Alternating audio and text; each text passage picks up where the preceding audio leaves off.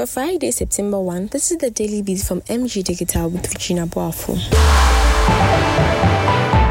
The Office of the Special Prosecutor disagreed with the Accra High Court's order for the office to return Cecilia Dapaah's seized money. On Thursday, the Accra High Court ordered the OSP to refund the money within 7 days and to reverse its August 9 decision to freeze her dollar and cedi accounts. However, in response to the court's order, the OSP issued a statement in which it stated that it respects the directive but disagrees with it since it is erroneous. The OSP further underlined the decision to freeze the former minister's accounts was not based on public sentiments as claimed. The OSP is investigating Madam Dapaah for corruption and corruption-related charges after it was discovered that she was keeping more than $1 million in her home.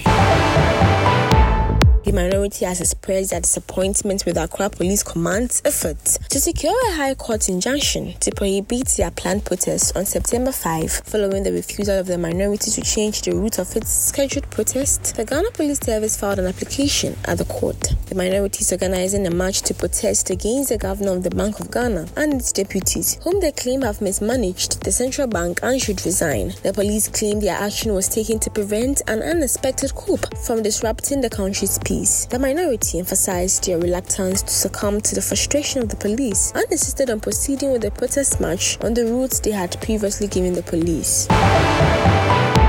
The Confanochi Teaching Hospital (CAF) has sanctioned 16 staff for various violations as management vowed to tighten policies to curb indiscipline at the facility. One of the affected staff has been dismissed, while others have been cautioned and several have been suspended without pay. According to the hospital's chief executive officer, Professor Ochi Adaimenta, the offences included extortions by some of the affected staff. Adaimenta insists on cleaning up the system as well as prioritizing patient care at the referral hospital.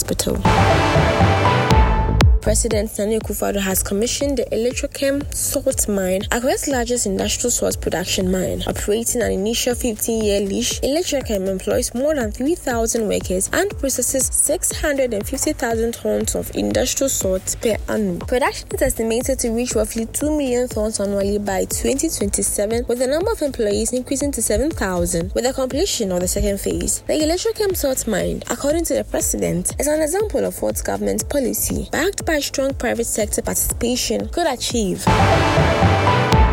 And that's how we wrap up today's edition of the Daily Beat with Cecilia Dapaah.